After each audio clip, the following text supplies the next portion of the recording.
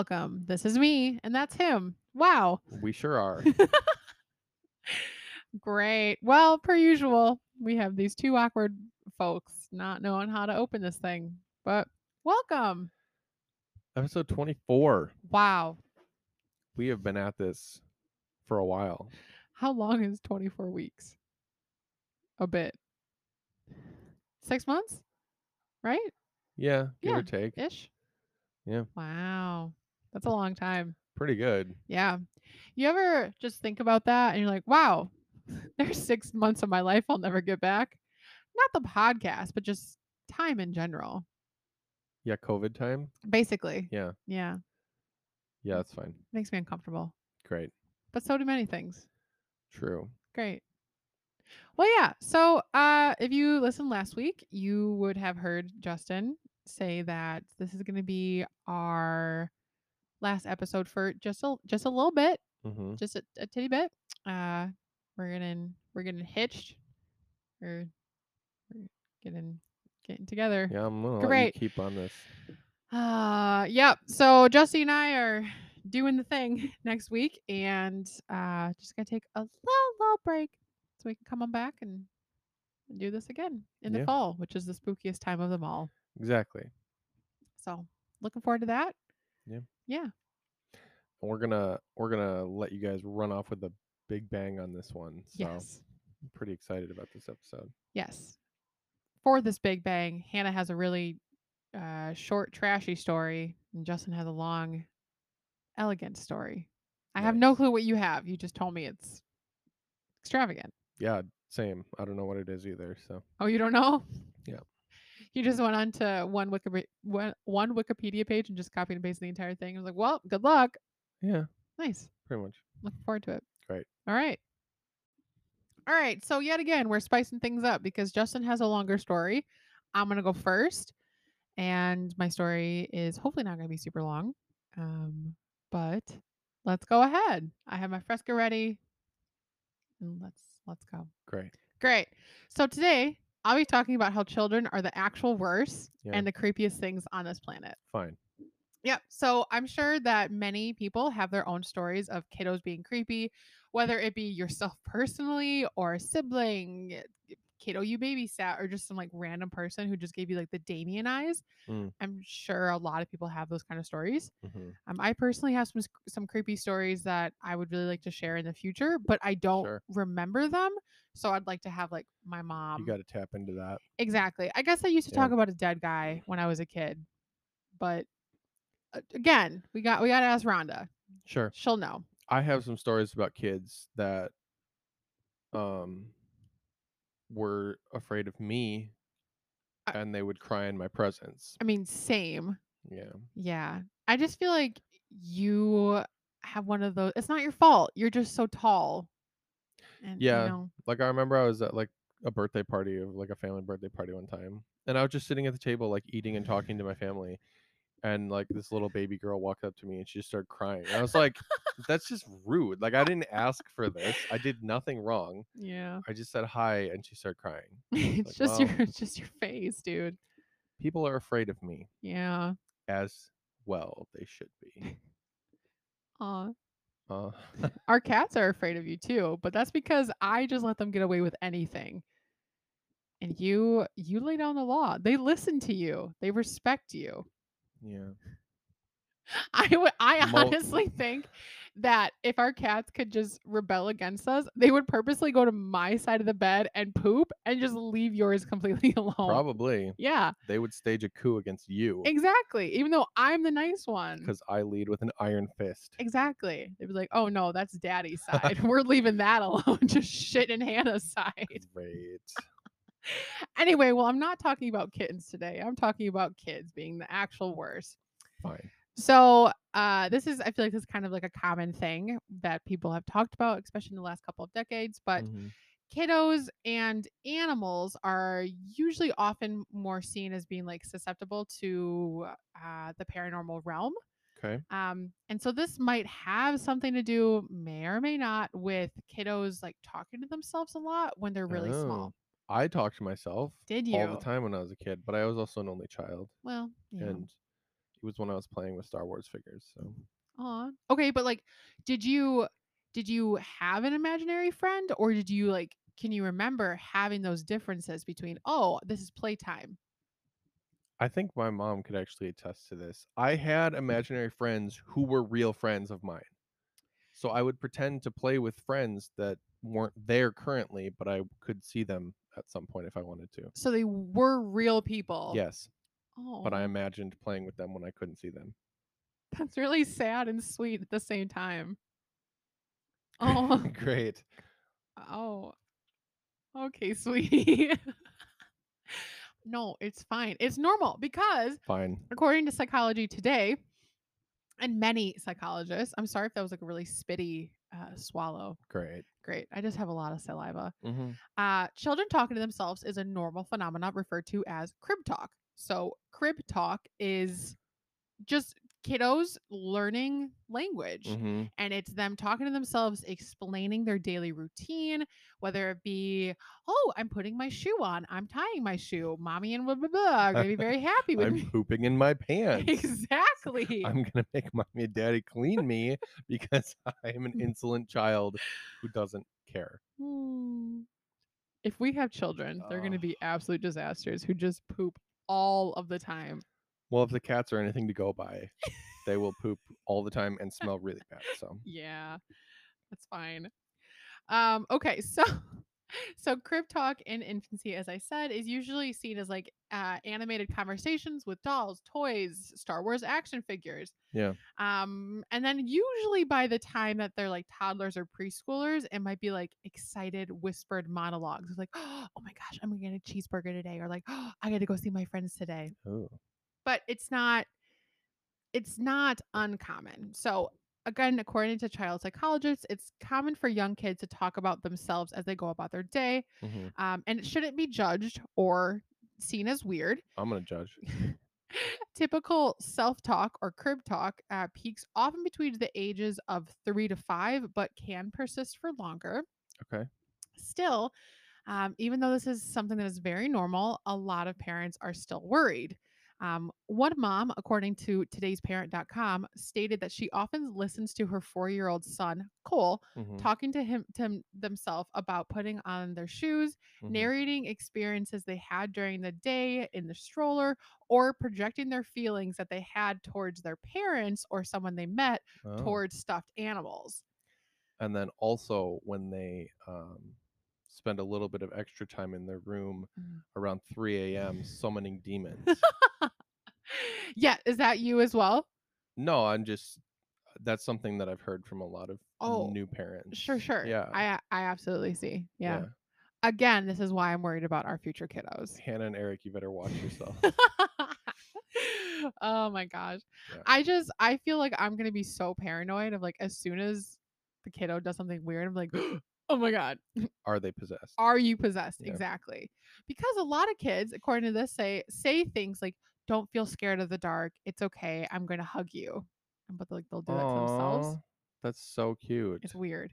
That's not weird. That's It- cute. I guess. Ugh.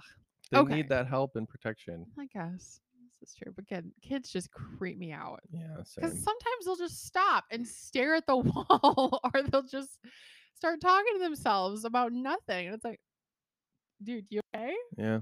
Yeah, I guess cats do that too, though. they do. Oh, They talk to themselves all the time. yeah. They'll just It's chirp. like, why are you chirping right now? Exactly. Or they'll just like stare at a wall, dude. Yeah. All children are the same, Yeah. including non-human children. Great. This is true. Yeah. Well, today in particular, I'm going to be talking about one extraordinarily odd child. Mm, This is the well-known case of James Laniger. okay. Laniger? Sure, we'll go with that. So, six dec Ooh, what was that? 6 decades ago, a 21-year-old Navy fighter pilot on a mission over the Pacific was shot down by Japanese artillery. His name might have been forgotten were it not for 6-year-old James Laniger. Oh. So quite a few people, including those who knew the fighter pilot, thinks James is the pilot reincarnated. Okay. So this is a pretty big story. This is one that a lot Sure. of people have heard of before. Yeah. So before I begin going really deep in, I just want to say I got this story from ABC News. Okay. So James's parents, Andrea and Bruce, who this article described them as a highly educated modern couple, say they are probably the least likely to have a scenario like this pop up in their lives. Mhm. But over time, they have become convinced that their little son had a former life. Okay. So, a little bit more about James. So, James was born on April 10th, 1988. Uh, as related by this first notable incident in the case. So, really quickly, this case has been talked about a lot. There's a ton of journals written about it, ton of interviews, uh, books have been written about this kiddo.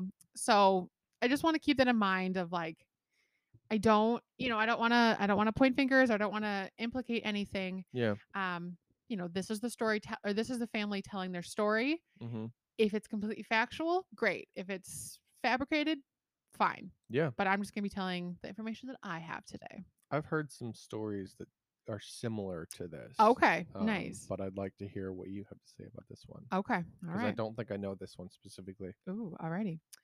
Okay, so the very first time that the family noticed something just different Mhm. with their little James was when his father took him to the Kavanaugh Flight Museum outside of Dallas, Texas. James was fascinated by planes and, in particular, by the World War II exhibit. And Okay. mind you, he's only 22 months old. Okay. Yep. So when they left after 3 hours of touring the museum, James had some toy planes that they had gotten from the gift shop, as Mhm. well as a video called It's Kind of Magic about the Blue Angels. So Okay. this was something that his dad had bought him at the gift shop. Yeah. Over the next few weeks, James began to just absolutely love the video and watched it repeatedly for weeks on end. So, some kiddos really like to. Not weird. No, Like my little brother would watch um The Incredible Hulk like back to back to back to seriously? back Oh all my day every day. goodness. Yeah. That's beautiful. That was me with Jumanji. Like Yeah. my family hates the movie Jumanji now because I was like, let's go. Yeah. I love Jumanji. Nice. So it's not that weird. No, So it's not whether weird it at be all. the Incredible Hulk, Jumanji, or A Blue a Angels Blue flight Angels video, documentary. it's fine. Yeah. So the trip in the video started or uncovered his love for planes. Mhm. A little while later, in that spring, James and his father made a second trip to the museum on Memorial Day weekend. James was again excited throughout his time there, though he grew quiet in the hangar that housed the World War II aircraft. He Mm. stood up and pointed at the planes as if in awe. Within 2 months of the first trip, James developed a habit of saying, quote, airplane crash on fire, and slamming his toy planes nose first into the family's coffee table. He repeated this behavior over and over again, producing dozens of scratches and dents on the table and destroying his toy planes. Oh my. James's father traveled a lot, and when James and his mother would see him off at the airport, James would often say, "Daddy, airplane crash on fire," before he departed. Very uncomfortable leaving that in that situation. Like, yeah, Like, thanks, bud. oh, love you Appreciate too. it. See you Oh, soon, I guess. yeah, fine. Okay, so this happened repeatedly, despite the family's just trying to push it off. Sure. It just kept Yeah. on happening. Yeah. Around this time, James began having quite extreme nightmares. Mm. His behavior during this time seemed to involve only screams at first, but then began to include the words of airplane crash on fire, little man can't get out. Oh. Yep. James would shout this over and over again while thrashing about and kicking his legs up in the air while in his bed. After a few months of this, he had several conversations with his parents about the dreams, usually as he was preparing to go to sleep. Mm-hmm. He indicated that they were memories of events from the past. Mm-hmm. He said that his plane had crashed on fire and that it had been shot down by Japanese. Oh. Yep. Why would he even know what that word is? I don't know. And then again, he's like a year and a half year old, like Yeah. almost 2 years. Still. But like those are big That's concepts. big concepts. Exactly. 2 weeks after those statements, James said his plane was a Corsair, which was a Mm. fighter plane that was developed during World War II. And Yeah. he talked about flying a Corsair several times. On August 27th, 2000, when James was about 28 months old, He told his parents that he had flown his plane off a boat. Okay. When his parents asked him the name of the boat, he had said Natoma. After that conversation, his father searched online for the word and eventually discovered a description of the USS Natoma Bay, an escort carrier stationed in the Pacific during World War II. He printed out the information he found, and the footer of the printout includes the date. Mm. So the date was, well, we'll talk about that. So James' Great. parents asked him a number of times for the name of the little man in his dream. He always responded with me or James. Mm-hmm. A few weeks after James gave the word Natoma, his parents asked him if he could remember anything else about the little man. Yeah. James finally responded with the name Jack Larson. No. One day, when James was a little over 2.5 years old, his father was looking through a book he was planning to give his own father for Christmas, Mm. one called The Battle of Iwo Jima, 1945. Okay. His father reports that James pointed to the picture showing an aerial view of the base of the island where Mount Suribachi, a dormant volcano, sits, and said, "Daddy, that's where my plane went Oh down." my gosh. His father said, "What?" And James responded, "Daddy, my airplane got shot down there." Goosebumps. Oh my gosh. A week after that, James's father talked to a veteran from Natoma Bay who remembered a pilot named Jack Larson. Uh. He said Larson flew off one day and never returned, so no one knew what happened to him. James's vivid alleged recollections started to fade as he got older, but among his prized possessions remained two haunting presents given to him by that veteran. Mm-hmm. So, um, this veteran says that it appears it appears that the kiddo had experienced something that I think is pretty unique, that it revealed something that is quite astonishing. Um, Unfortunately, as James got older, the parents decided that maybe all of this attention on their small child was maybe not the best thing for him, living a normal life. Yeah. So unfortunately, there's not a lot more written about him. Mm-hmm. But um, asked if the idea that James may be someone else. So the parents were asked if like this made them uncomfortable. Mm-hmm. The father Bruce said, "It doesn't change how we think. I don't look at my son and say that's not my boy." Yeah. So I just I think it's pretty interesting. I know it's kind of a short story, but I just wanted to ask you like what are your thoughts? That's crazy. Yeah. It is very similar to other stories I've heard, Sure. which at some point we may end up talking about. Yeah. It's so weird Yeah. that this little child Mhm.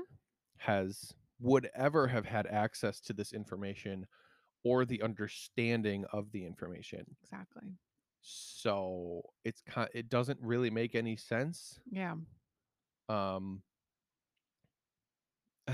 like like you said, I mean, I guess it could be a hoax. Yeah. Like maybe the parents taught him to say these specific things and whatever, but Yeah. still, It's still if it wasn't, yeah.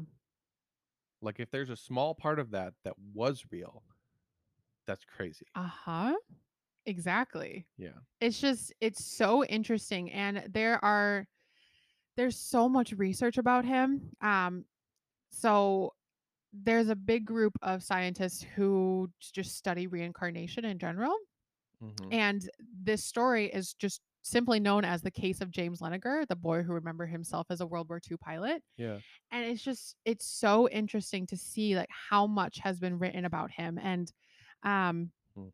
there was other accounts of him going through how to get into the plane, how Yeah. to start the engine when he was only 3 years old. There's no way he would know that. Oh, like that's so much for a 3-year old to be able to, like you said, to comprehend and to remember. He doesn't know how to tie his shoes, Exactly. let alone get in and start an airplane. Yeah. So it's really, really fascinating. And I am just interested in, okay, let's say that this is real. Yeah. Excuse me. In your opinion, I know this is kind of a hot topic, but if kiddos, when they're very young, can remember things, let's say they have a past life, Mm, what do you think is the reason that maybe they can't remember that as they get older? I don't know. Maybe it's like you're just developing new memories on top of the old ones, Sure. where the old ones are currently sitting. Yeah. I don't know. Yeah. It's almost like your two lives are blending Yeah. and almost like your past life, if that's what we're going with, your It past. becomes like more of a dream Yeah, memory instead. Like I exactly. remember some dreams I've had, that I was still in the old house Mm, with my mom. So yeah. maybe they just feel they start to become more like dream memories. Yeah.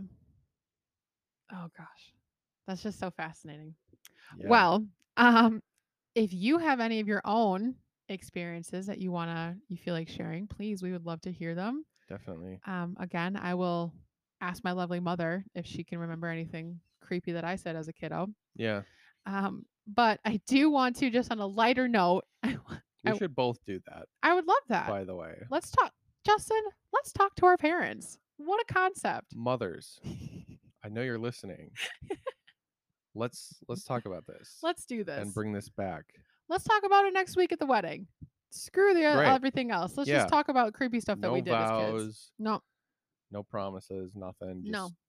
creepy child stuff. Fine. Oh, that'd be fine. The Yeah. day I almost gave you back. Great. Okay, well, to end on a little bit lighter of a note, Mhm. I want to tell you a funny story that comes from the Reddit thread. Is that what they're called? Reddit Yeah. threads of creepy stuff my kids do. So Great. it's like r/parents or something like Yeah. that. Yeah. So the story, this is very short, but this story is titled "My son keeps on taking a bag of Mexican cheese out of the refrigerator." So me, honestly. Okay, I'm gonna try my best to get through this. Great. Okay, so this was posted by Fat Free Freedom. Of course. um, Sounds like it's in America then. exactly, yes. Okay, Yeah. so this says, I'm being quite serious. My 3-year-old son periodically throughout the day goes into the fridge and pulls a bag of Mexican cheese from the shelf, which he then proceeds to hide somewhere in the house. I found Mexican cheese under the couch behind my TV. Sorry. What? behind behind the refrigerator, tossed up on top of the stove, in the bathtub, laying on the stairs, and in my car. I'm so sorry. Oh my god. Okay. Oh I my have a total of 4 gosh. boys, 8, 9, 1, and 3. The 2 oldest have never done anything like this before, and I can't tell you why my 3-year-old is foraging food like a squirrel going into hibernation. Is this shit normal? Should I be concerned?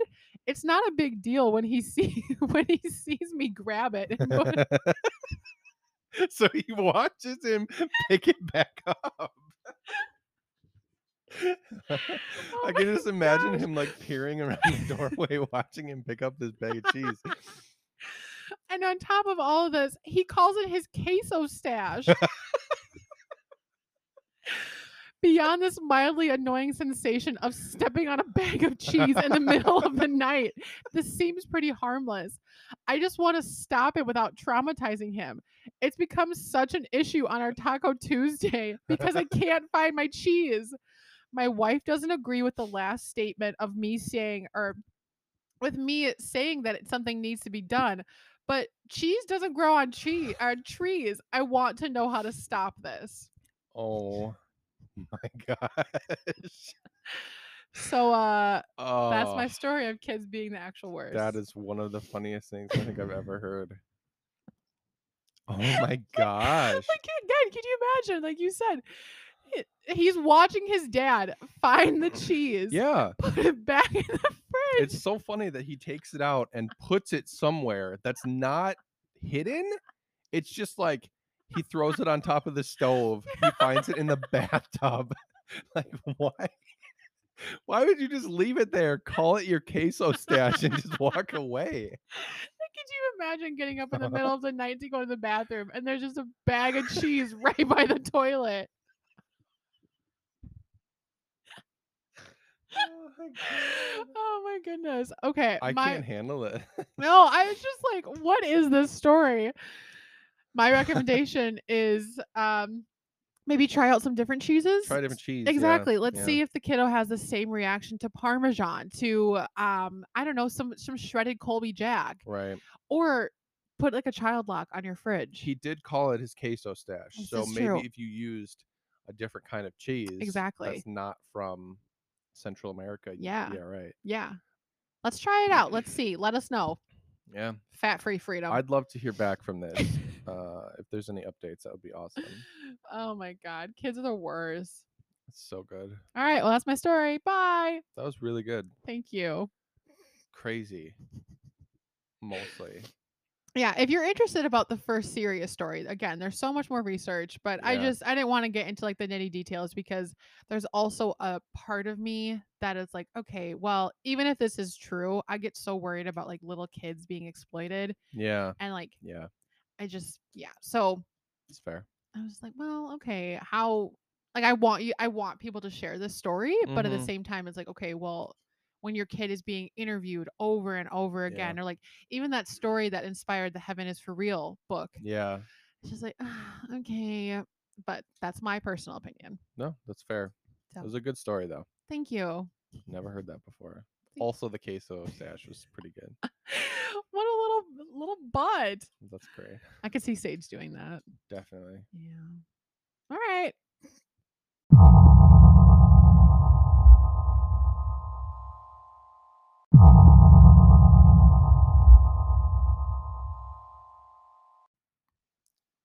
Hello.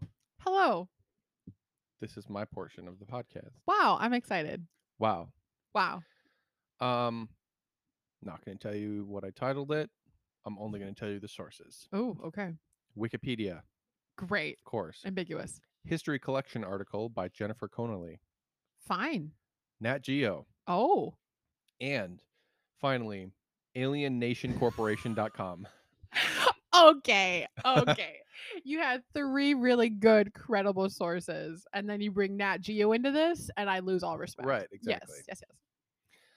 So I'm going to set you up with a little bit of context. This story refers to 2 attempts by Sir Walter Raleigh to found the first permanent English settlement in North America. The first colony was established by Governor Ralph Lane in 1585 on an island in what is now Dare County, North Carolina, United States.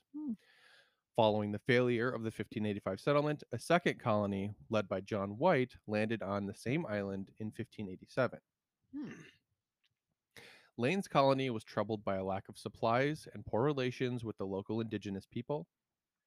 While awaiting a delayed resupply mission by a man named Richard Grenville, Lane decided to abandon the colony and return to England with Sir Francis Drake.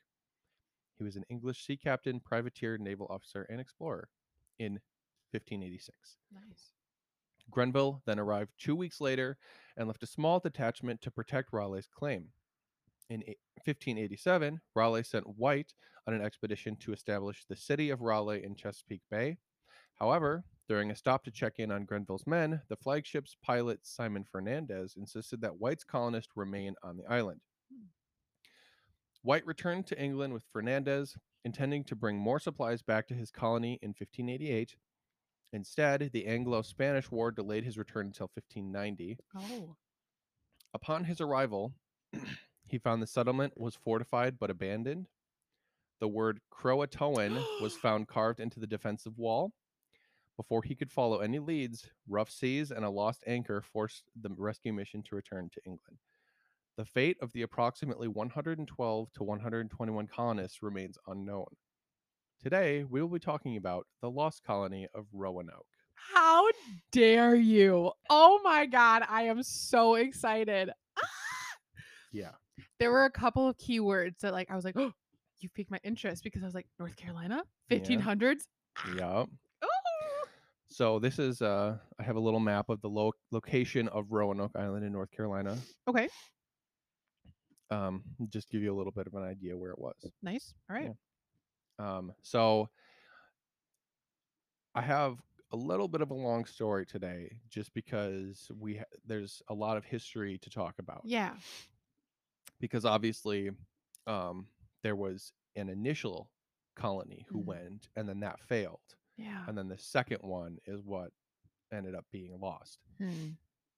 So there's a lot to discuss today. I mean, with this big of a story, you can't just breeze through it. Right. Absolutely not. Like, this is the story. Yeah. I'm so excited.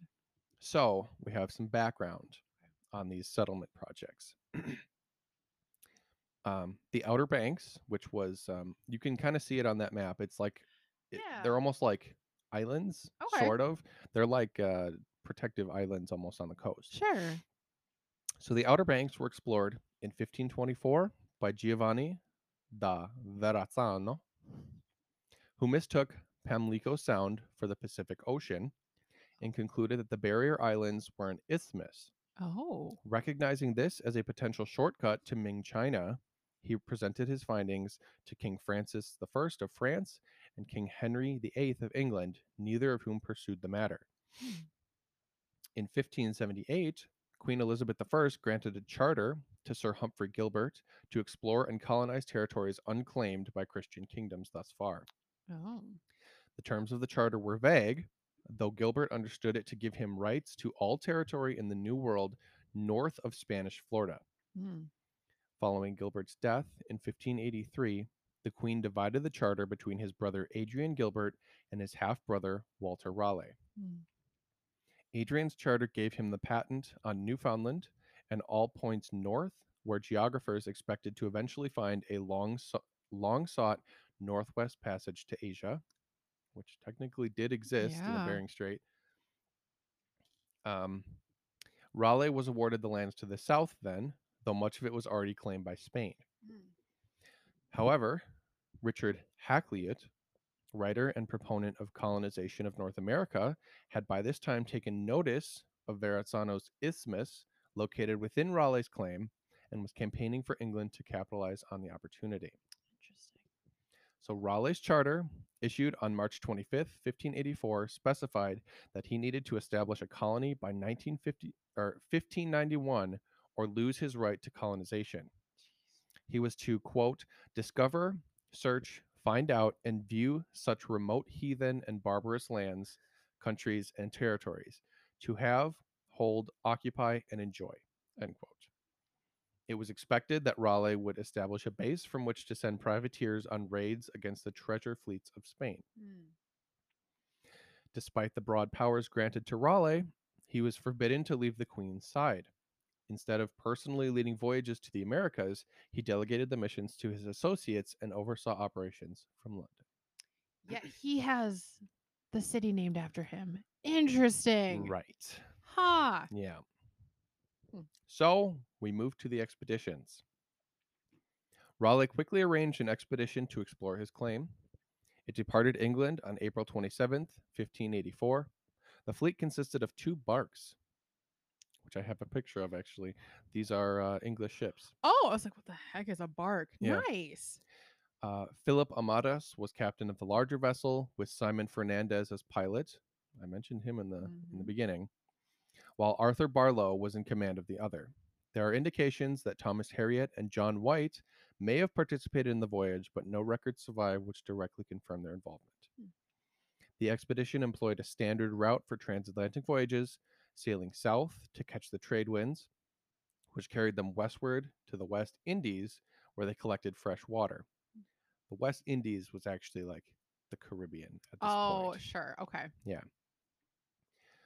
That's where they collected fresh water. The 2 ships then sailed north until July 4th. Ah. It's Canada Day. When they sighted land at what is now called Cape Fear. Mm. The fleet made landfall on July 13th at an inlet north of Hatteras Island, which was named Port Ferdinando after Fernandez, who Right. discovered it. Discovered, Uh-huh. of course. The Native Americans in the region had likely encountered or at least observed Europeans from previous expeditions. Mm. The Secotan, who controlled Roanoke Island and the mainland between Albemarle Sound and the Pamlico River, soon made contact with the English and established friendly relations. Wow. Okay. Yeah. The Secretan chieftain, Wingina, had recently been injured in a war with the Pamlico, so his brother, Granganimeo, represented the tribe in his place. Okay. Upon their return to England in the autumn of 1584, Amadas and Barlow spoke highly of the tribe's hospitality and the strategic location of Roanoke. They brought back 2 natives, Wanches, a Secotan, and Manteo, a Croatan, whose mother was the chieftain of Croatoan Island. The expedition's reports described the region as a pleasant and bountiful land, alluding to the Golden Age and the Garden of Eden, although these accounts may have been slightly embellished by Raleigh. I Because, mean, of course, whatever you're doing, you want to make it sound as great as possible so you can uh-huh. get the most money Interesting. to continue. Yeah. Yeah. I mean, I've heard North Carolina is pretty rad. Yeah, I've been to the airport, but sure. that's about it. Yeah, Hated that. right. Yeah, Yeah. that was not a good experience. No. But can't hurt to go, probably. Yeah, absolutely. Try it out. Yeah. Well, of course, Queen Elizabeth was then impressed with the results of his expedition. Mm. In 1585, during a ceremony to knight Raleigh, she proclaimed the land granted to him Virginia and proclaimed him Knight Lord and Governor of Virginia. Stop. Sir Walter Raleigh proceeded to seek investors to fund a colony Great. because with that title, who's not going to help you out? I mean, truly, that's so many titles in one thing. Like, just choose one. Right. Okay, Queenie. Yeah. So now we have the first colony, Mm. the Lane Colony. Oh. For the first colony in Virginia, Raleigh planned a largely military operation focused on exploration and evaluation of natural resources. The intended number of colonists is unknown, but approximately 600 men were sent in the voyage, with probably about half intended to remain at the colony, to be followed by a second wave later. Mm. Ralph Lane was appointed governor of the colony, and Philip Amadas would serve as admiral, although the fleet commander, Sir Richard Grenville, led the overall mission. Civilian attendants included metallurgist Joachim Gans, scientist Thomas Harriot, and artist John White. Mm. Manteo and Wanches, returning home from their visit to England, were also passengers on the voyage. Okay. So the voyage, the fleet consisted of 7 ships. The galleass, not even kidding, that's what it's called. Tiger. Aw. Grenville's flagship with Fernandez as pilot. The flyboat Roebuck, Red Lion, Elizabeth, Dorothy, which was Raleigh's personal ship, and 2 small pinnaces. Aw. I want to be on Tiger. Yeah. Yeah. On April 9th, 1585, the fleet departed Plymouth, heading south through the Bay of Biscay. A severe storm off the coast of Portugal separated Tiger from the rest of the fleet and sank one of the pinnaces. No. Fortunately, Fernandez had advised a plan for such an occurrence, wherein the ships would meet up at Mosquetal on the south coast of Puerto Rico. Hmm. Proceeding alone, Tiger made good speed for the Caribbean, arriving at the rendezvous point on May 11th ahead of the other ships. Hmm. While waiting for the fleet, Grenville established a base camp where his crew could rest and defend themselves from Spanish forces. Hmm. Lane's men used the opportunity to practice for building the fortifications that would be needed at the new colony. The crew also set about replacing the lost pinnace, forging nails, and sawing local lumber to construct a new ship. Okay. The Elizabeth arrived on May 19th, shortly after the completion of the fort and pinnace. I actually have a picture here of the Mosquetal Dude. fortifications. Oh, that's cool. Yeah. So it's pretty cool that they did that right along the shore and kind of inland, but then along the river it's wide open. Yeah. I love that they drew in a crane, a crab, and some ducks. Yeah. It's very important. It is. And some horses. Yeah. Yeah. Definitely horses. It's really sage. Really. He is just all over everything, splayed out. Oh my God, you big butt. Great. Sorry, continue. Fine. The remainder of the fleet never arrived at Mosquetal. At Oh. least one of the ships encountered difficulties near Jamaica and ran out of supplies, causing its captain to send 20 of his crew ashore. Eventually, Roebuck, Red Lion, and Dorothy continued to the Outer Banks instead. Mm. They went directly there, arriving by mid June. Okay. Red Lion left about 30 men on Croatoan Island and departed for privateering in Newfoundland. In the meantime, Grenville established contact with local Spanish authorities in the hopes of obtaining fresh provisions. But when the Spanish failed to deliver the promised supplies, Mm. because of course they're at war, Grenville suspected they would soon attack, so he and his ships abandoned the temporary fort. Oh, okay. Yeah. The fleet sailed through an inlet at Wokokon Island near present day Ocracoke Inlet on June 26th. Tiger struck a shoal, ruining most of the food supplies and nearly destroying the ship. Oh gosh. There are indications that Grenville's fleet was supposed to spend the winter with the new colony, perhaps to immediately begin using it as a privateering base. The wreck of the Tiger, however, made that impossible. The remaining provisions could not support a settlement as large as had been planned. Moreover, the shallow inlets of the Outer Banks made the region unsuitable for a base to support large ships. The colony's top priority now moved to locate a better harbor. Sure. It's just so sad because it's like I wonder just what would have happened if everything would have lined up, Yeah, how it was supposed to. But it right. just kind of feels like one thing after the other is going wrong. Definitely. Yeah. And they're not even done yet. Yep. After repairs, Tiger continued with the rest of the fleet to Port Ferdinando, Mhm. where they reunited with Roebuck and Dorothy. The men left behind by Red Lion were presumably also located during this time. On August 5th, John Arundel took command of one of the faster vessels and set sail for England to report the expedition's safe arrival. So we have their establishment. This is when they start setting up. Hmm. The loss of provisions from Tiger meant that the colony would support far fewer settlers than originally planned. Sure. Grenville decided that only about 100 would stay with Lane, which would be enough to fulfill the colony's objectives until another fleet, scheduled to leave England in June 1585, could deliver a second wave of colonists and supplies. Okay. However, Grenville could not know that this expedition had been redirected to Newfoundland to Oh. alert fishing fleets that the Spanish had begun seizing English commercial vessels in retaliation for attacks by English privateers. Hmm.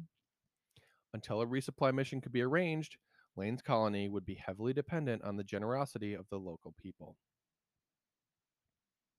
While the Tiger was under repair, Grenville organized an expedition to explore Pamlico Sound and the Secotan villages of Aquascogok, Pamlico, and Secotan. His party made contact with the locals, presenting Harriet and White, the artist and the writer, an opportunity to extensively study Native American society. Oh, cool. Yeah. Following this initial exploration, however, a silver cup was reported missing. Believing the item stolen, Grenville sent Amadas to lead a detachment back to Aquascogok to demand the return of the missing property. When the villagers did not produce the cup, the English decided that severe retribution was necessary in order to avoid the appearance of weakness to the local people. Over a cup. Yeah. Amadas and his men burnt down the entire town and its crops, sending the natives fleeing. Oh, come on. Yeah. Grenville then set sail for England aboard Tiger on August 25th, 1585. Days later in Bermuda, Grenville raided a large Spanish galleon, Santa Maria de San Vicente, which had become separated from the rest of its fleet. Hmm.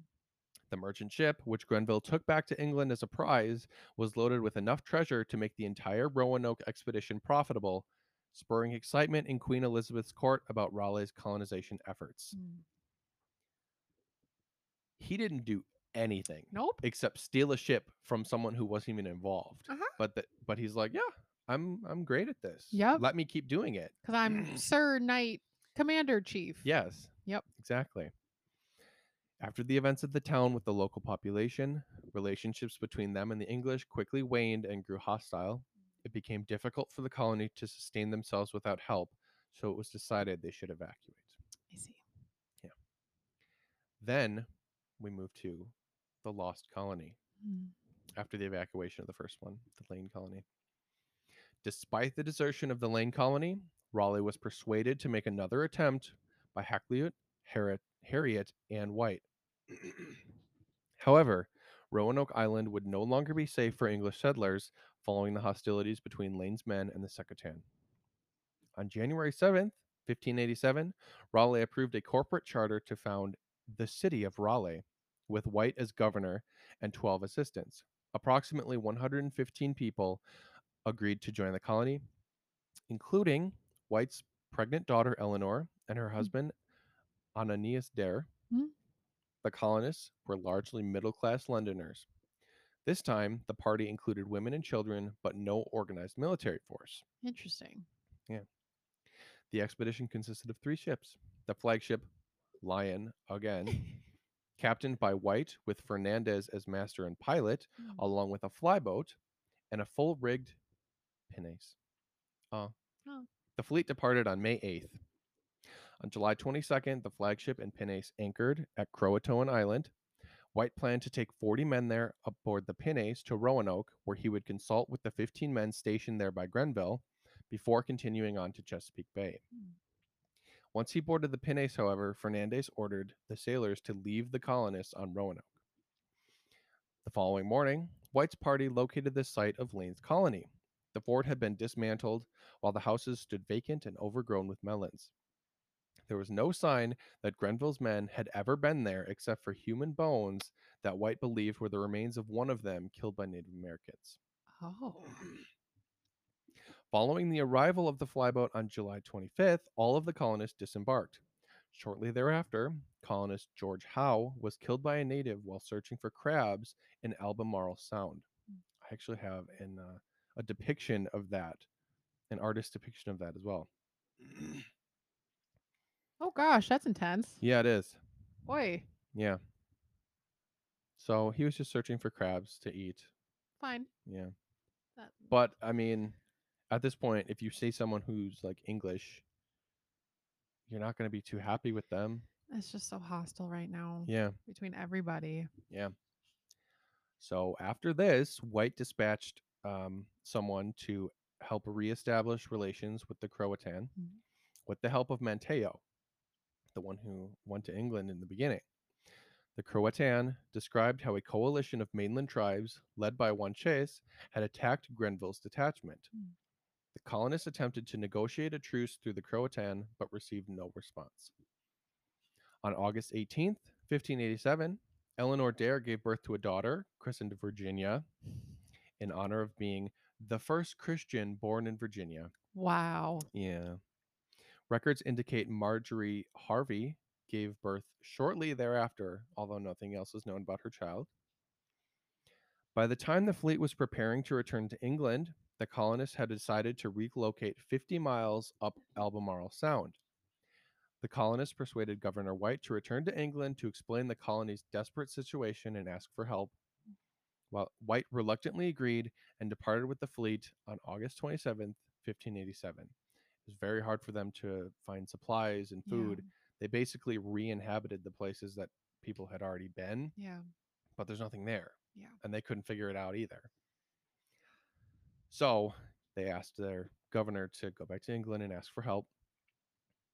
Because of the Anglo Spanish War, it would be another 3 years before he could return with assistance. Oh my gosh. Yeah. And I have a painting of the ships and kind of like a war between the Wow. ships. That's beautiful. Yeah. So then we have the 1590 relief mission. Okay. This was the returning. Mm. Eventually, Raleigh arranged passage for White on a privateering expedition organized by John Watts. The fleet of 6 ships would spend the summer of 1590 raiding Spanish outposts in the Caribbean, but the flagship Hopewell and the Moonlight would split off to take White to his colony to rescue them Okay. and give them supplies. Hopewell and Moonlight anchored at Croatoan Island on August 12th. On the evening of August 15th, while anchored at the north end of Croatoan Island, the crews sighted plumes of smoke on Roanoke Island. The following morning, they investigated another column of smoke on the southern end of Croatoan but found nothing. White's landing party spent the next 2 days attempting to cross Pamlico Sound with considerable difficulty and loss of life. Oh my gosh. Yeah. On August 17th, they sighted a fire on the north end of Roanoke and rowed towards it, but they reached the island after nightfall and decided not to risk coming ashore. The men spent the night in their anchored boats, singing English songs in hopes that the colonists would hear them. Oh my gosh. Yeah. They were worried about all of the indigenous people Yeah. attacking them because things had been so bad between the two groups before. Yeah. Well, White and the others made landfall on the morning of August 18th, his granddaughter's third birthday, by the way. The party found fresh tracks in the sand, but were not contacted by anyone. They also discovered the letters CRO carved into a tree. Upon reaching the site of the colony, White noted the area had been fortified with a palisade, which is a defensive wall. Mm. Near the entrance of the fencing, the word Croatoan was carved in one of the posts.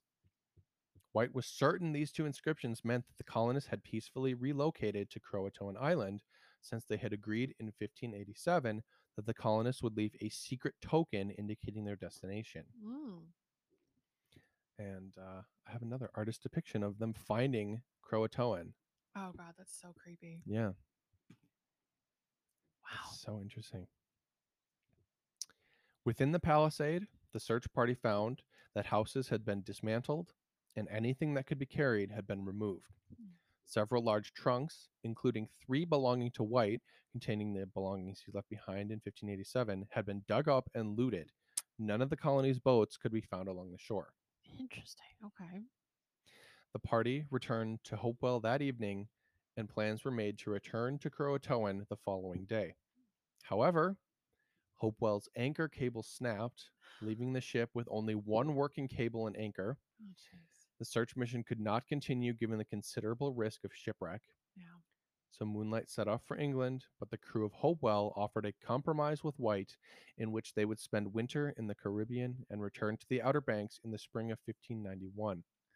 This plan fell through, though, when Hopewell was blown off course, forcing them to stop for supplies in the Azores. When the winds prevented landfall there, the ship was again forced to change course for England, arriving in October 24th, 1590. So they never went back when they were supposed to. So now I will lead us into some of the investigations into the lost colony. Okay. So we have Sir Walter Raleigh investigated. Although White failed to locate his colonists in 1590, his reports suggested they had simply relocated and might yet be found alive. However, it served Raleigh's purposes to keep the matter in doubt. So long as the settlers could not be proven dead, he could legally maintain his claim on Virginia. Nevertheless, a 1594 petition was made to declare Ananias Dare legally dead so that his son, John Dare, could inherit his estate. Mm. The petition was granted in 1597. I have a picture of Walter Raleigh here too. Oh wow. It's very proper looking. That's a get up. Yeah, it is. Wow. It's like Shakespeare. He was pretty much a jerk. Yeah. During Raleigh's first transatlantic voyage in 1595, he claimed to be in search of his lost colonists, although he would admit that this was disinformation to cover his search for El Dorado. I'm sorry. On the return voyage, he sailed past the Outer Banks and later claimed that weather prevented him from landing. Mm. Sure. He never wanted to find those people. No. Next up, we have Bartholomew Gilbert. There was one final expedition in 1603 led by Bartholomew Gilbert with the intention of finding the Roanoke colonists. Their intended destination was Chesapeake Bay, but bad weather forced them to land in an unspecified location near there. The landing team, including Gilbert himself, was killed by a group of Native Americans for unknown reasons on July 29th. The remaining crew were forced to return to England empty-handed. Yeah. And as of today, the National Park Service began administration of the area in 1941, designating it Fort Raleigh National Historic Site. Oh. In 15 oh my gosh, I keep mixing these up. In 1950, the earthwork was reconstructed in an effort to restore its original size and shape. Okay. So no one's really been able to find a whole lot of conclusive evidence there yet. Sure. Um, there have been like archaeological digs and stuff Yeah. like that, but nothing conclusive has really been found. Hmm. Yeah.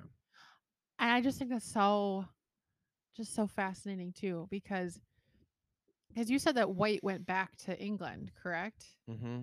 And so he never found out what happened to Mm-mm. his family, Yeah. his daughter and his son-in-law and his granddaughter. Right. Well, Dang. he was never able to get back because nobody supported his like his shipment out. Yeah. Oh, jeez. Yeah. Wow. Well, if this wasn't weird enough for you so far, I have a bunch of theories Oh my god. about I'm what happened to the lost colony of Roanoke. okay. So, first theory, integration. Oh, okay.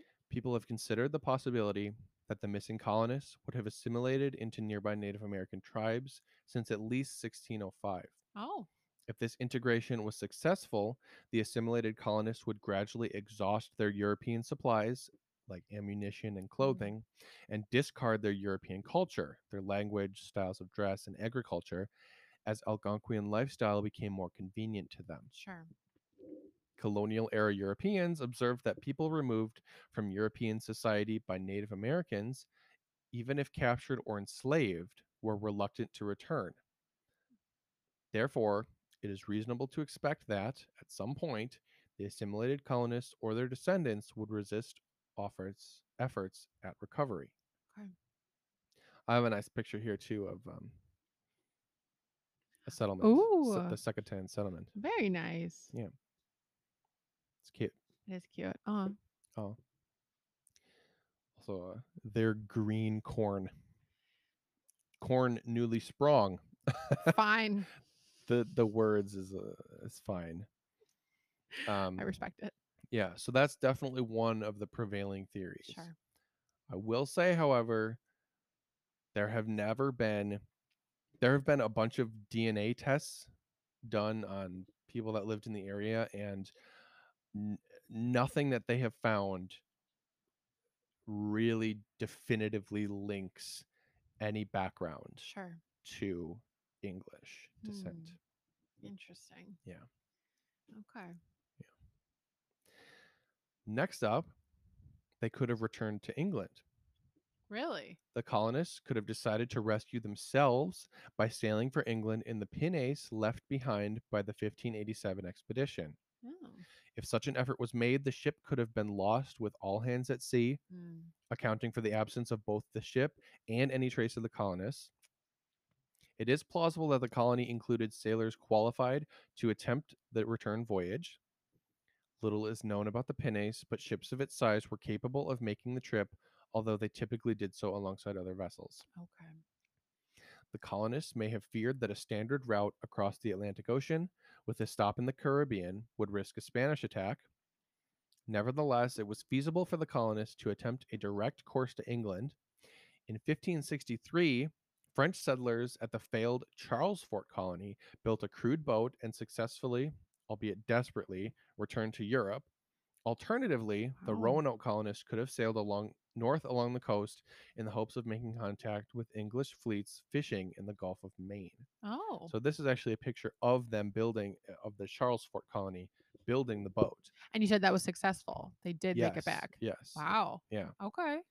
very desperately, but they Well, did make it back to Europe. sure. Yeah. So it is possible, Yeah. but you think somebody would have said something. Yeah. Somebody would know. Yeah. But yeah, And then why the Croatoan bit? Unless they went to Croatoan and then from there kept on sailing. right. Hmm. Yeah. The pinnace would not have been large enough to carry all the colonists. Oh, Additionally, the provisions needed for a transatlantic voyage would further restrict the number of passengers. sure. The colonists may have possessed the resources to construct another seaworthy vessel using local lumber and spare parts from the pinnace. It is at least possible that the lost colonists could produce a second ship that, with the pinnace, could transport most of their party. Okay. Even in these ideal conditions, however, At least some colonists would have remained in Virginia, leaving open the question of what became of them. Yeah. And how do you even make that decision? Yeah, Like exactly. who stays and who goes? Yeah, so hard. Yeah. Another theory is, of course, local attacks. Yeah. Due to the unfortunate past between the locals and the settling parties, it is very possible that members of the colony were attacked and killed or simply had a battle.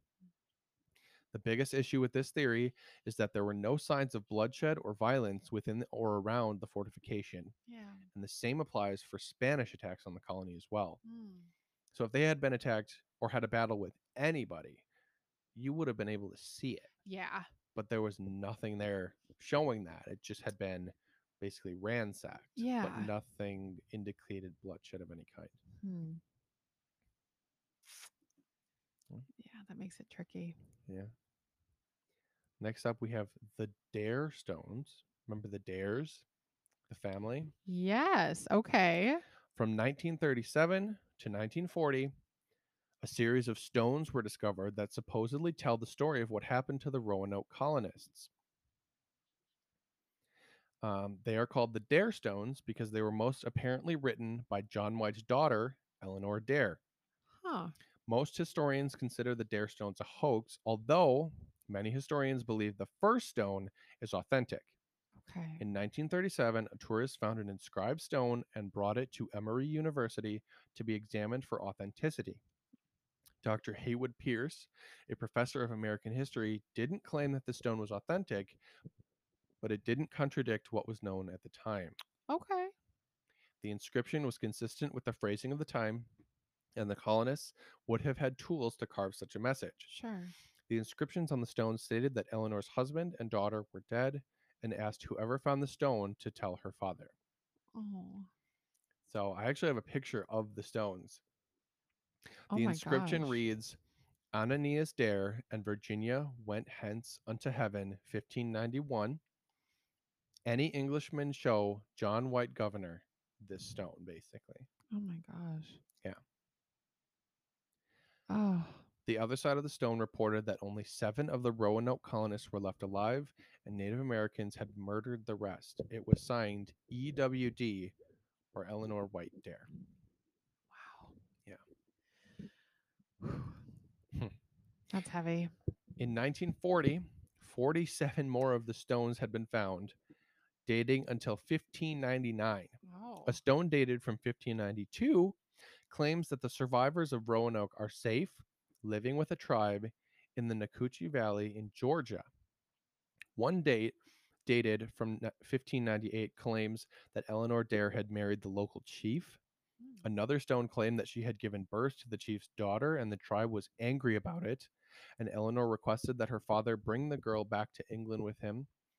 A stone dated from 1599 states that Eleanor Dare had died and that she had a daughter named Agnes that survived her. Hmm. After their discovery, the stones were examined by the Smithsonian Institute and a historian from Harvard University who declared that the stones had some degree of authenticity, but by 1941, the stones had been exposed as forgeries. Really? In 2015, a History Channel documentary detailed the study of the stones by archaeologists who found that the first stone was authentic, but the others were hoaxes, concluding that they were created with a drill. Oh, come on. Yeah. You're saying they didn't have drills in 1590? Unfortunately, not. Yeah. Well, still, the fact that if the first one is authentic, Mm-hmm. Eleanor's alive and her husband and daughter are not. Correct. Another theory, this one's a little Uh-huh. different, is just simply Croatoan. Okay. The word Croatoan was found carved into a fence post at the abandoned colony, and its presence at the site is one of the most confusing mysteries of Roanoke. Yeah. Why was it found there? The word Croatoan is also connected with other mysterious happenings over the centuries, each one more puzzling than the last. Right before he died, Edgar Allan Poe disappeared for a short time. When he was seen again, he was delirious. In his final state of delirium before his death, allegedly one of the last words he said was Croatoan. No. Poe's official cause of death is unknown, and his medical records and death certificate are lost, so we will never know what happened to him the night that he died. The word has also appeared at several other famous disappearances in the 19th and 20th centuries. In 1888, the stagecoach robber Black Bart carved the word into the wall of his cell before he was released from prison. He was never seen or heard from again. It was also found in Amelia Earhart's journal after No. she disappeared in 1937. Stop. The last bed that horror writer Ambrose Bierce slept in before he disappeared in Mexico in 1913 had the word Croatoan carved into one of the posts.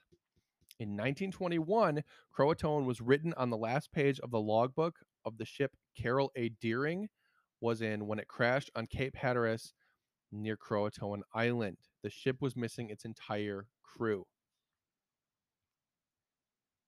I'm gonna vomit. Why? I don't like this. Why? I didn't know this. So it could be that Croatoan is a curse of sorts. Yeah. Okay, you connect Poe and Amelia Earhart. There's not a lot Yeah. of things that connect them. You connect those two things, goodbye. I'm Mhm. convinced. Well, I have some more theories here. No. So another theory is just straight up cannibalism. Oh, yeah. There are two theories about cannibalism. Either the people of Roanoke were the victims of cannibals or they Mhm. had to resort to it to stay alive. Sure. Other Native American tribes were hostile to outsiders and they weren't on good terms with the settlers or the Croatoans. One of these groups could have been a cannibal, Yeah. a group of cannibals. There were never any bodies found at the settlement, but that doesn't necessarily mean anything. Yeah. The bones could have been used for healing remedies by grinding them into powders. Mm. The people of Roanoke could have been picked off gradually, or cannibals could have kidnapped them and disposed of them that way. Yeah. The fact that no bodies were found sounds like a time consuming endeavor, but White was also gone for 3 years.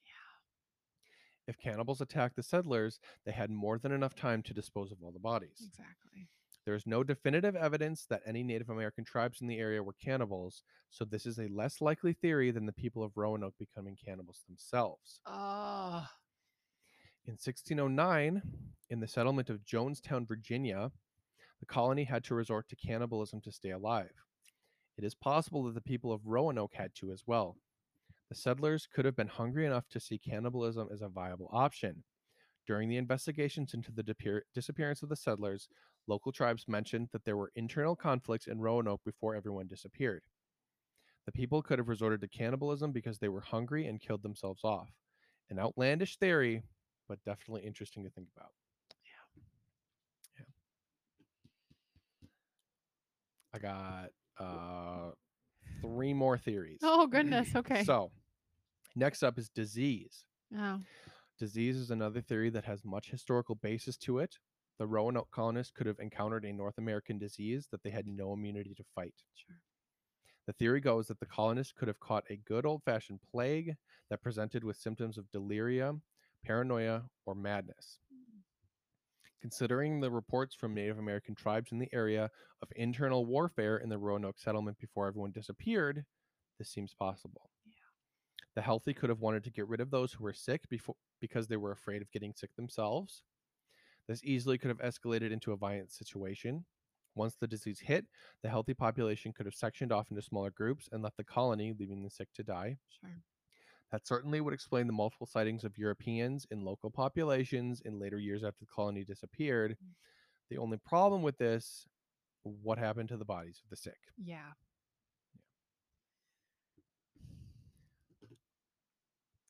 There are a lot of reasons that I am so thankful and so glad that I was born in 1995. Right.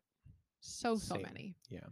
Especially when we talk about stuff like this. Because it allows us to do this podcast. Uh-huh. Yeah. It allows me to be very, very thankful for the things that I have and take for granted, such as food Definitely. and vaccines Nice.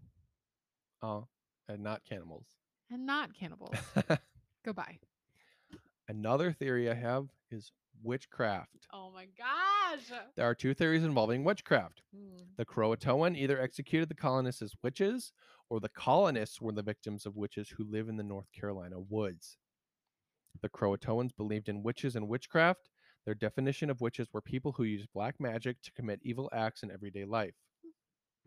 While there is no evidence that the Croatoan executed witches or that the Croatoan accused the people of Roanoke of witchcraft, they were known for condemning dangerous outsiders.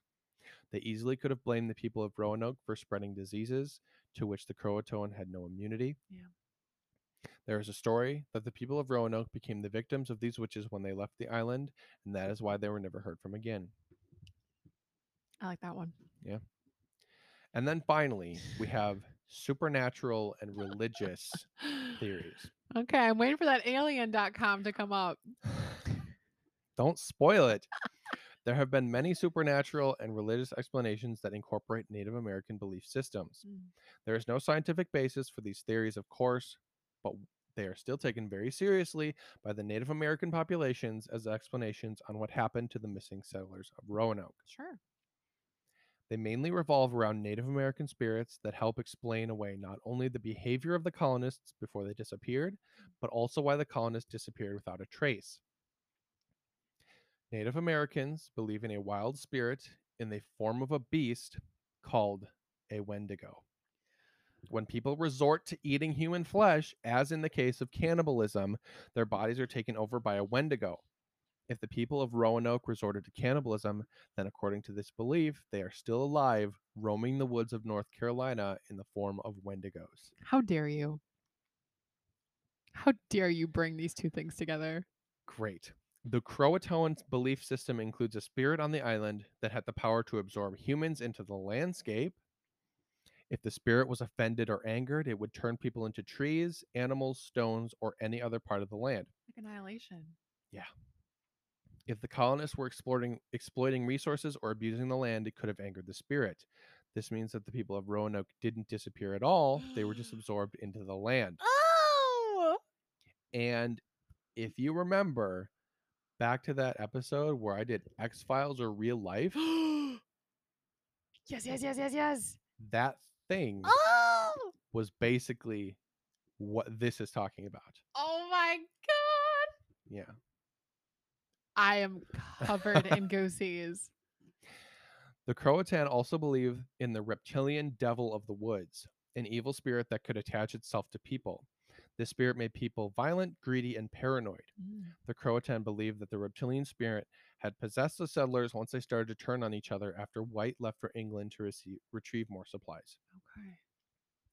Another supernatural possibility is that it has been considered a zombie attack.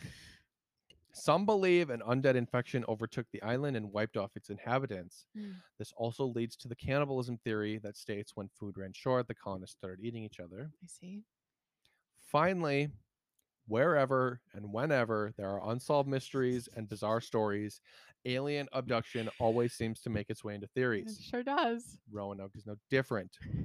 Many believe these colonists were taken by intergalactic beings. Fine. This could be the reason why not any remains were discovered. I like them all. I have no right to discount one over the other. You know? Fine. I'll take it. And then finally, the lost colony of Roanoke has been referenced in books, plays, TV shows, and even comic books, Yeah. like Supernatural and American Horror Story. Yeah, which dude. I just added some pictures of the two of those in there. Please In care. what? Sorry, go ahead. In Supernatural, Croatoan is actually a demon virus Yes, thank that you. infects people Yep. and makes them turn angry and attack each other. So Yeah. ties into a couple of these theories. Yeah. An American Horror Story, Roanoke is just about the people of Roanoke. Okay. Did you watch that season? I didn't. I didn't watch that either.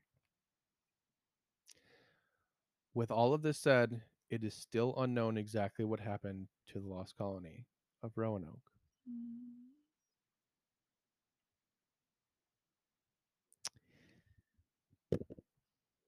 Well, there's that. So what do you think? I mean, I know that was a long story. But again, with that kind of a story, you can't skimp. Yeah. I don't really know where I'd stand on that. I like some of these. Um, I don't know. It's hard. Yeah. I want to believe that they just assimilated peacefully Yeah, and everything's good. exactly. But more likely Yeah. is probably witchcraft and aliens. Um, no, really though, like with Jonestown, they legitimately have resorted to cannibalism. Like that's a real thing. Yeah. I don't want to say, but it's definitely possible. Yeah.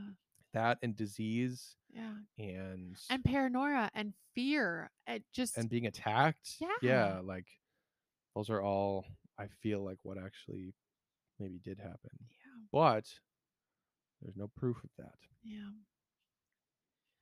I don't know. I think I kind of prefer it that way. I'm not a really big unsolved mystery kind of a person. I Yeah. like clarity, Mhm. but I think for this situation, I don't know. I'd kind of like to leave it up. Yeah. Leave it up to the imagination. Yeah. It's definitely an interesting story. It was It's really fun to fascinating. research because I Yeah. didn't know a lot of it. So, That's awesome. yeah. You sure to go out with a bang. Oh, Aw, thanks. good job. That one was fun. That was wonderful. You Thanks. thoroughly made me upset and uncomfortable, which is your job. So good job. Great. Good. Yeah. Well, Oi. that's it for episode 24, our Wow. last one before our break. Okay. So, Good. yeah. Okay. Well, you got a recommendation this week? I do actually. Oh, okay. Um, you will know that I started reading it recently, but Ready Player One Dude. is actually a really amazing book. Yeah. The movie came out a couple of years ago, Yeah. and it was really good too. But the book is really, really good, Mm. especially if you like nerdy geek culture and Yeah. like pop culture from 80s and stuff like that. It's a really fun read, Yeah. and I've really been enjoying it. So. Mm. That's wonderful. I'm excited. I If you know me as Justin does, I have a hard time committing to things. Mm-hmm. So I'm going to say this. I would love to read that book in the future. Yeah, I think it'd be wonderful. it's really good. Yeah. That sounds great. Well, you're not going to be surprised. Yeah. My recommendation is a really wonderful book that I'm reading as well, and it's called Lost Stars. Mm, It is my first Star Wars book that I've ever read, mm, and it's I guess you could kind of refer to it as like a Romeo and Juliet kind of a story. You have yeah. sort it's Mm-hmm. it's just perfect in every kind of way because it takes a world that I sort of grew up with. Not really. I mean, I got so much more into Star Wars after you and I got together. Yeah. Um, but I really like the timeline. The characters are fascinating. And if you've never thought of reading a Star Wars S book, I think that this would be a really good, not challenge, but just something that I honestly think you might be really interested in. Yeah. I really love it. Nice. Yeah. Great. Aw. Mm. Well, before we go, of course, you can find us on Facebook. Anything Spooky Go is a podcast. Yes. We post pictures from the show and any updates that we have on our show, which we will be posting when we are ready to come back. Yes. Shouldn't be too long, but we will for sure let you know on our Facebook page when we're going to be uploading new episodes. Yes.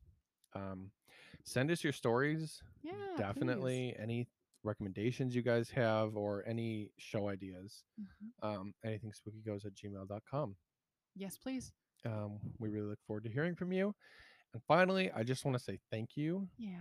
to everybody listening in United States, Australia, Ireland, France, Spain, Philippines, Canada, United Kingdom, Hong Kong, Costa Rica, Brazil, Germany, Israel, Tunisia, Finland, Netherlands, New Zealand, and Austria. Stop. Crazy. Y'all are wonderful. You are really great little spookables, and thank you so much. Yeah, I love it. That's wonderful. This has been so fun so far. So, This has been so great. And we just appreciate it. We're just two weird people from Wisconsin who like talking about this and Yeah. I can't thank you enough. Yeah. Yeah. Oh, also watch the movie Call Me by Your Name. Really Uh, great too. I know you didn't want me to say it, but I'm going to. fine. Do it. And we love you and stay spooky. Stay safe. Goodbye. Goodbye.